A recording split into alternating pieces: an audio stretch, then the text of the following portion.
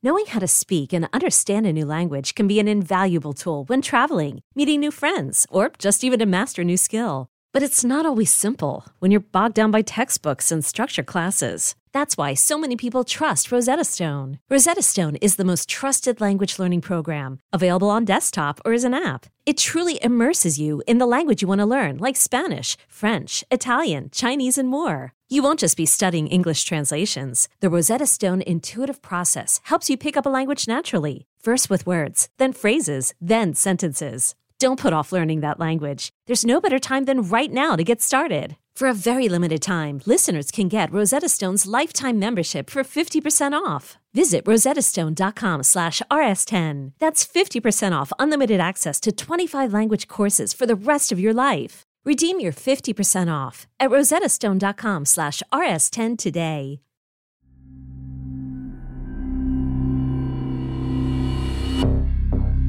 Desiree always said to me she would die young. She says, I don't think it's a car accident, Mom, but it's going to be tragic. I'm going to die when I'm young. So you got to be prepared.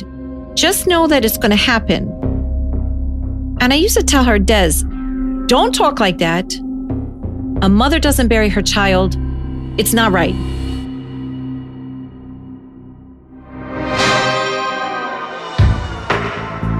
It's Thursday, November 23rd, 2017, Thanksgiving evening. 26-year-old Desiree Gibbon is on vacation in Montego Bay, Jamaica, staying at her grandmother's bed and breakfast. At about 11:30 p.m., she heads downstairs, telling the security guard she'll be right back, but she never returns. 3 days later, her body is discovered at the side of an abandoned jungle road. Now, over 5 years later, Desiree's mother, Andrea, is still searching for the truth about what happened to her daughter that dark November night.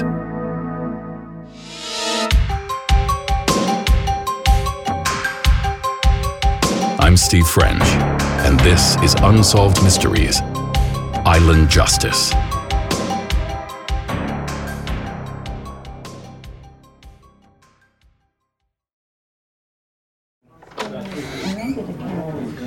On Tuesday morning, November 28, 2017, Andrea Gibbon is about to begin a meeting in a conference room at the long-term care facility where she works in Queens, New York.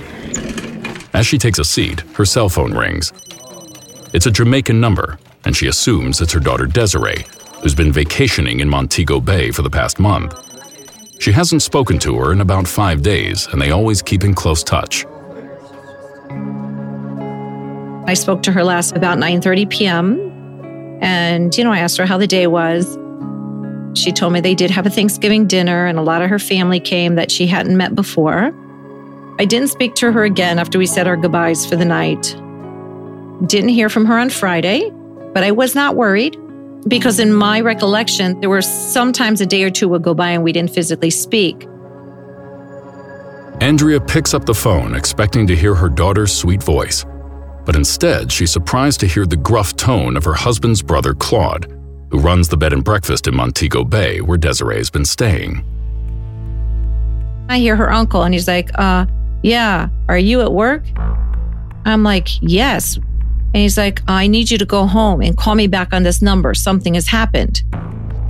And I'm like, what? Where is Desiree? He said, just go home and call me. My first reaction was maybe they had a fight because they were not getting along. So then I text my husband and I said to him, your brother just called me. Where is Desiree? What is going on? So then he sends me a text message and the text read, my mother just told me they fucking killed my daughter. I'm sitting in this meeting. Nothing is registering. And I'm looking around. I can't breathe. I don't know what to say. I don't know what to do. Andrea leaves work in a daze and heads to her mother-in-law's New York home where the family is starting to gather. When she walks in the door, her husband hands her his phone. There was a detective on the phone, and the detective said to me, good morning, Mrs. Gibbon. How are you? I'm like, don't ask me how I am. How's my daughter? They told me somebody murdered her. What happened? He says, yes, that is true. We found your daughter on the side of the street in the bush with her throat cut. Andrea can't believe what she's hearing. She had just spoken to Desiree a few days before. How can her beautiful daughter be dead? Desiree was a petite little thing. She was about 5'2", maybe 110 pounds. Her personality was, 10 times the size that she was. She was a social butterfly. She wanted to make people happy and make them laugh. And she had the best sense of humor and just all around that shining light when she walked in the room. Desiree was about a year and a half when we were stopped in the street in the city and was approached by this talent scout. They literally signed her right on the spot. She started working by the next day. For over 20 years, Desiree worked as a model and an actress in multiple print ads and on the TV series Blue's Clues. But when she reached her mid-20s, she began to rethink her career path. As she got older, having done this in front of the camera, she kind of shifted and thought that she really wanted to make documentaries. And she always said that if any job she could have in this lifetime, it would be Anthony Bourdain's job. She wanted to travel to all parts of the world and just do exactly what he did, experience the culture and bring it back home and share it with people. Desiree has made plans to attend film school in Europe, but before beginning that next phase of her life, she decides to unwind for a month on the island of Jamaica, where her family owns a small hotel called the Gibb Chateau that's run by her uncle. It's a place Desiree often visited as a child. She was not a stranger to Jamaica. She knew the area, she knew people, she had family members down there. And it seemed that the more she went out of the hotel to the downtown area, the more people she would meet. And because she was such a ray of sunshine, people were attracted to her just on the personality and, how she treated people. And she was so happy. The family of model and aspiring filmmaker Desiree Gibbon is in their Queens home without closure. The 26-year-old's body is 1,500 miles away in Jamaica, where she was found murdered in a small town outside the resort her grandmother owns in Montego Bay. It was shortly after Thanksgiving in 2017. We saw this beautiful photo on the front page of the Daily News. Mary Murphy is an investigative reporter at Pix 11 News in New York City. It was Desiree Gibbon from Queens, 26 years old, really stunning. She was a biracial model. She grew up in the same town that I did. She went to Catholic school like I did. So I was intrigued by this case from the beginning. And I wanted to know what happened to a young woman in paradise. Montego Bay is a very popular tourist destination for Americans and people from other parts of the world. Desiree arrived there October 20th, 2017. Her plan was to stay for about a month. Desiree was in Jamaica for about 3 weeks before she was murdered. She had made plans to return home about a week later. So by the time her mother and father found out that she had been killed, it was just a few days before she was supposed to return home to Queens. The Saturday after Andrea and her husband Gary hear the devastating news that their daughter has been murdered, they get on the next flight to Jamaica. They want answers, but encounter roadblocks at every turn. When we got there, I was told that the waiting list for autopsy was, I think, 2 months. It's a small island, and they only have one pathologist for the whole island for autopsies. And I said, this is impossible. It cannot be. I'm not waiting 2 months for an autopsy for this American child who was killed in Jamaica. So we made some phone calls, spoke to the embassy. The embassy was able to expedite her autopsy for the next week. But before the autopsy could begin, we had to go identify her body. And they took me over to where there was a body in a black bag, and it was unzipped just below the chin. So you couldn't see anything more than that. And I could see some strings of hair hanging out. And I'm looking at this person who looked like an old lady, really dark skin, black, with orange, curly pieces of hair. And I said, "Where's Desiree? Take me to my daughter." And they're going, "Mrs. Gibbon, this is your daughter." So I'm looking at her nose and, she had a really distinguished nose, like you couldn't miss it. And then I'm looking at her ears. I'm going, "Oh my God, this is Desiree." And from what I understood, I sat outside rocking back and forth for like 2 hours. It isn't until the Gibbon family finally receives a copy of the pathology report that they learn the shocking details of Desiree's vicious murder. They had actually severed her spinal cord when they cut her neck. They do think it's a left-handed person that did it from the way that they observed the cut. There was definitely a struggle. She had defensive wounds on her. She had knife marks on her forearms and on her hands. It appears that she was killed execution style because she, from what they're telling me, was down on her knees because her knees were all like graveled up. She was not sexually assaulted. This was not a typical strangulation or just a beating. The report apparently indicated that the wound to the neck was like a chop wound. So who knows what was used? Was it an axe? Was it a machete? The Gibbons are horrified. Who could possibly do this to their daughter? They reach out to the local detectives and are told they have no answers yet, and they are unwilling to share any information they do have. So Andrea starts searching for answers on her own. We went to the surveillance video of the hotel to kind of track Desiree's last movements. We saw her come down from her hotel room at 11:25 p.m. We watched her come out of her room, go down the stairs, go down the corridor, and stop at the security desk. And you could see her on her phone, which appeared to be her iPhone. And she kept looking out the door, looking at her phone, talking to the security guard. And she was there maybe, a minute or so. She ended up going back up to her room, and she came back down at 11:27. And when she came back down, the only difference in her attire at that time is that she put on a pair of clear sunglasses on the top of her head. She said to the guard, "Oh, I'll be right back." She walked out the door. She walked to the end of the driveway and she made a left.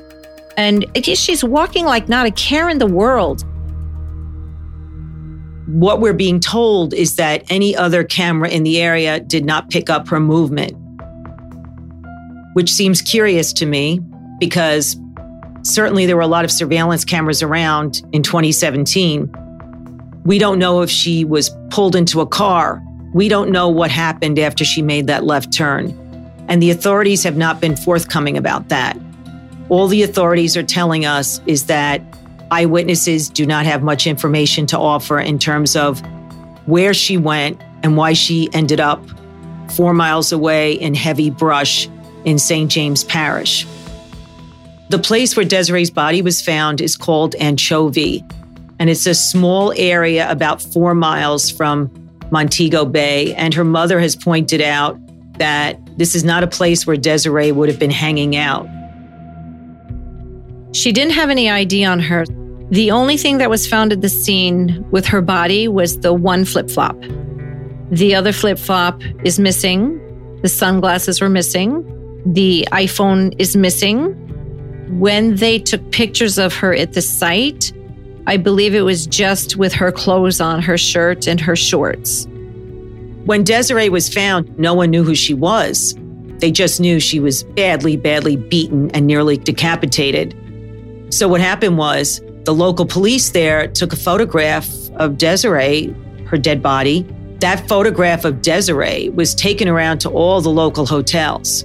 And finally, someone arrived at Gibbs Chateau, and I believe it was her uncle who identified her through the photograph.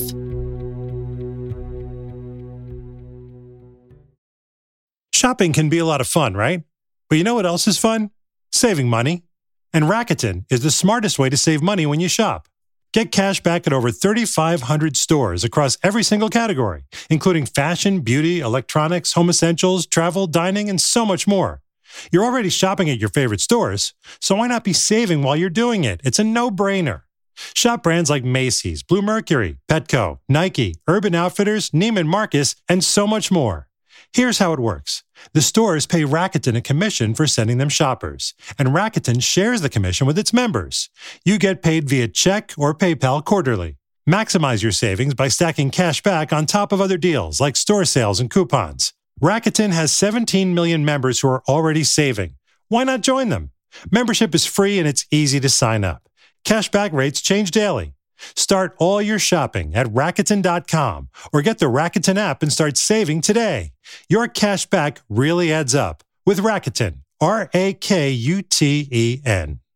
Hey, Unsolved Mysteries listeners. I'm here to tell you that there's no reason to panic the next time you're searching for the perfect gift. Now you can use gift mode on Etsy.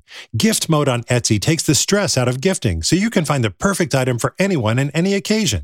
It's easy. Just tap or click gift mode on your Etsy app or Etsy.com. Then answer a few short questions about who you're shopping for and what they like. And gift mode instantly gives you curated gift ideas based on hundreds of personas. There's a lot of pressure around gifting. I usually have a hard time thinking of gift ideas for family members, and sometimes I get super stressed trying to find the perfect thing.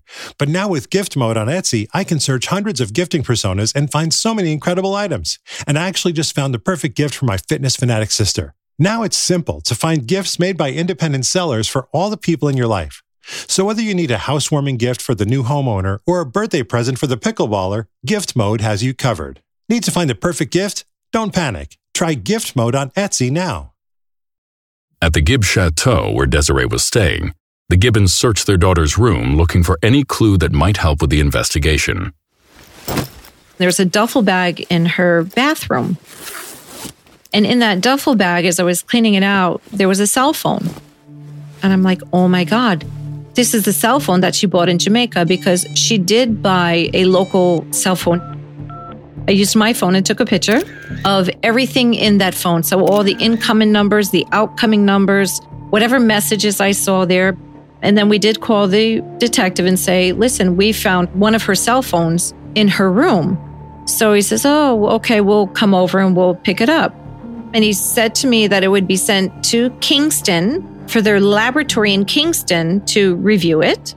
Later, I said, what about the cell phone I gave you? What did you do with that information? Did you contact the people in there? I gave you names. There were phone numbers. And Kingston said the phone was empty. There was nothing there. I said, that's not true because I have all the pictures from that phone. So I sent him all those pictures with all the phone numbers, the people's name, everything. Still nothing. According to the Jamaican authorities, their search of Desiree's cell phone records has not provided any clues that could help the investigation. The mother of the American woman whose body was found in bushes near Long Hill, St. James 2 Saturdays ago says she's angry with the Jamaican government for what happened to her daughter. Andrea Gibbon says she's still seeking answers as to why her daughter, 26-year-old Desiree Gibbon, was murdered on the island she loved. Andrea pressures the local authorities for any information they have that will give them an idea about what happened to their daughter, but detectives still refuse to share any leads. After 2 weeks, the Gibbons returned to New York with Desiree's body and personal belongings, but with no answers. The police don't really have a theory when they just say that either she knew something or she overheard something, or maybe somebody wanted her to do something that she didn't want to do, like maybe travel with something back to New York and she refused. The mother and the father were desperate for answers because the Jamaican authorities were not very forthcoming. After a few weeks, I was able to get through to one of the investigators in the Major Crimes Division. We heard the typical thing. We don't want to compromise the investigation. It's still very early. So it was very hard to get any information. 26-year-old Desiree Gibbon is buried a week after her body returns to New York.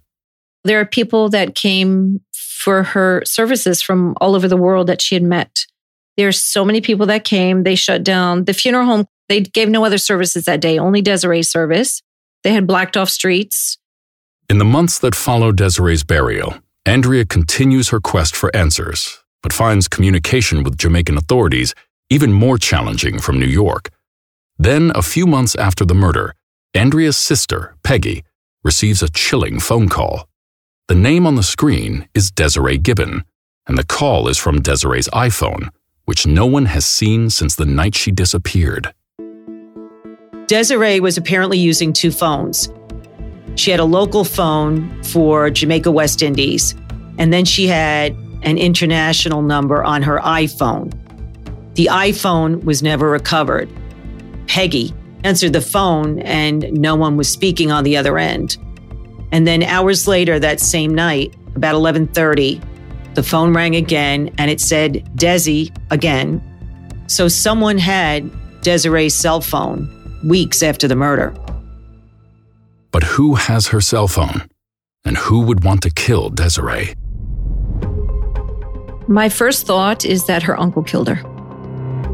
He was not nice to her when she went down there. It became a fight every day that he was not treating her nice. She couldn't have the light on. She couldn't go in the kitchen and get her own food. She couldn't go to the linen and get her own linens. So it was just very, very bizarre. There were a number of times that I had to call her grandmother up here and I said, listen, tell your son to leave my daughter alone. She is 26 years old. He's not her father. Why is he torturing her? His mother spoke to him and he said, listen, why Desi's down there, teach her the hotel, let her teach her the office, teach her the business. So he had gotten very upset and he said to his mother, well, just give the hotel to Desiree then. And Desiree was like, Mom, he's so out of control. I don't want this little hotel. I don't want anything to do with it. I don't plan to live here. I'm just on a vacation. So, we had felt then he became very jealous of her in that maybe his mother thought that at some point in time that she would leave this place to Desiree. I will tell you that since Desiree's funeral, I have not heard from anybody in my husband's family, even though they have tremendous amount of family and people they know down there. Nobody has lifted a finger. Nobody has placed a phone call. Nobody has assisted with anything.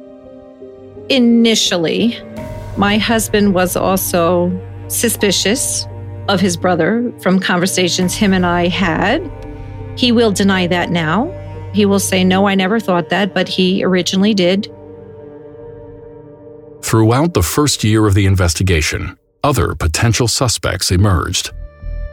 There was a man in a nightclub who had met Desiree and shown some interest in her. And apparently she politely declined to date him. And then she continued talking with another group of men and women. Did he have something to do with this? He is the heir to one of the beef patty chains down there. Very wealthy. He was a nice guy. So I don't know. I don't know if there's more to that or not, because again, the police won't share anything because these people are considered, they are called the elite and they are protected.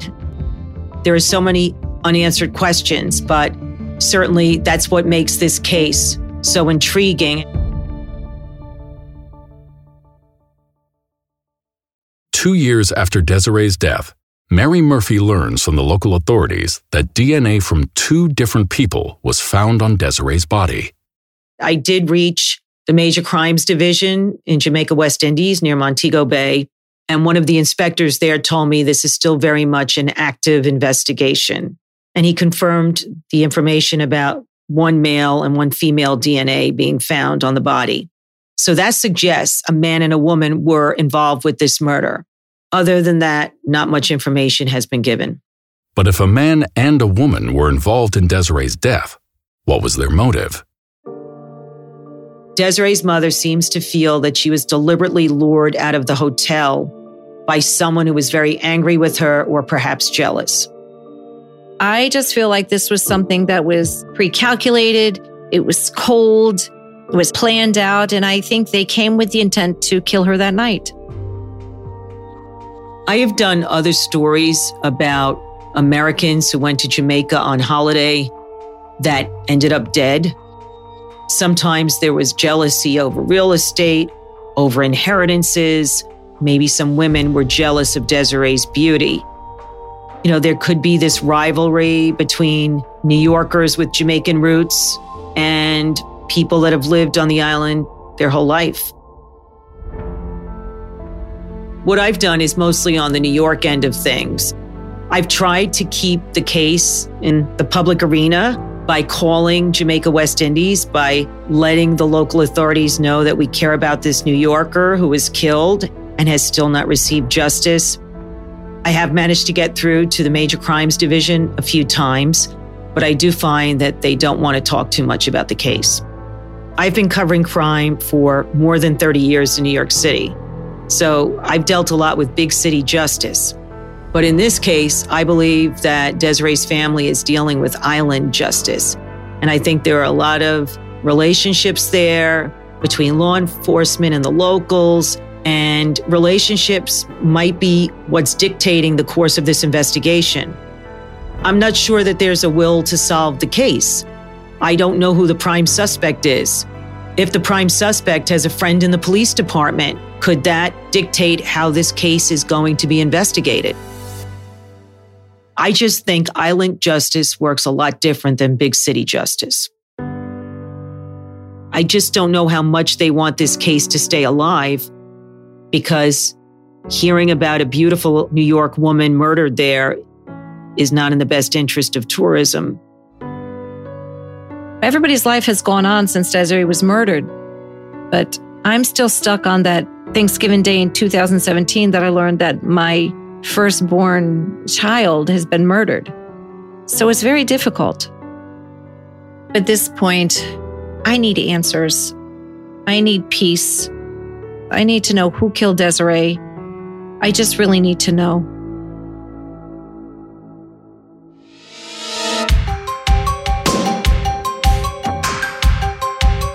Desiree Gibbon was found murdered in Anchovy, Jamaica on November 25, 2017.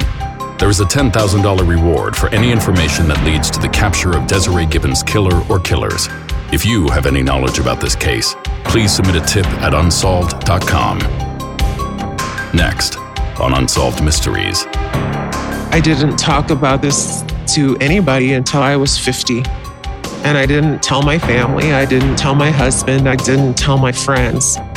I've kept this to myself because people would call you crazy. This is so personal. I mean, who wants to go up to somebody and say, hey, yeah, I think aliens may have gestated something in my body? That sounds nuts. Unsolved Mysteries is a production of Cosgrove Muro Productions and Cadence 13, an Odyssey company. It is executive produced by Terry Dunn Muir and Chris Corcoran. Produced by Christine Lenig, Courtney Ennis, and Bill Schultz. The story producer for this episode was Joanna Brooks, and it was edited by Jillian Cohen. From Cadence 13, editing, mixing, and mastering by Chris Basil and Andy Jaskowitz. Production support by Sean Cherry, Ian Mont, and Ava Fenneberger. Artwork and design is by Kurt Courtney. Publicity by Maura Curran, Josephina Francis, and Hilary Schuff. The original theme music was composed by Gary Malkin and Michael Boyd. Thanks for listening to episode 58 of Unsolved Mysteries.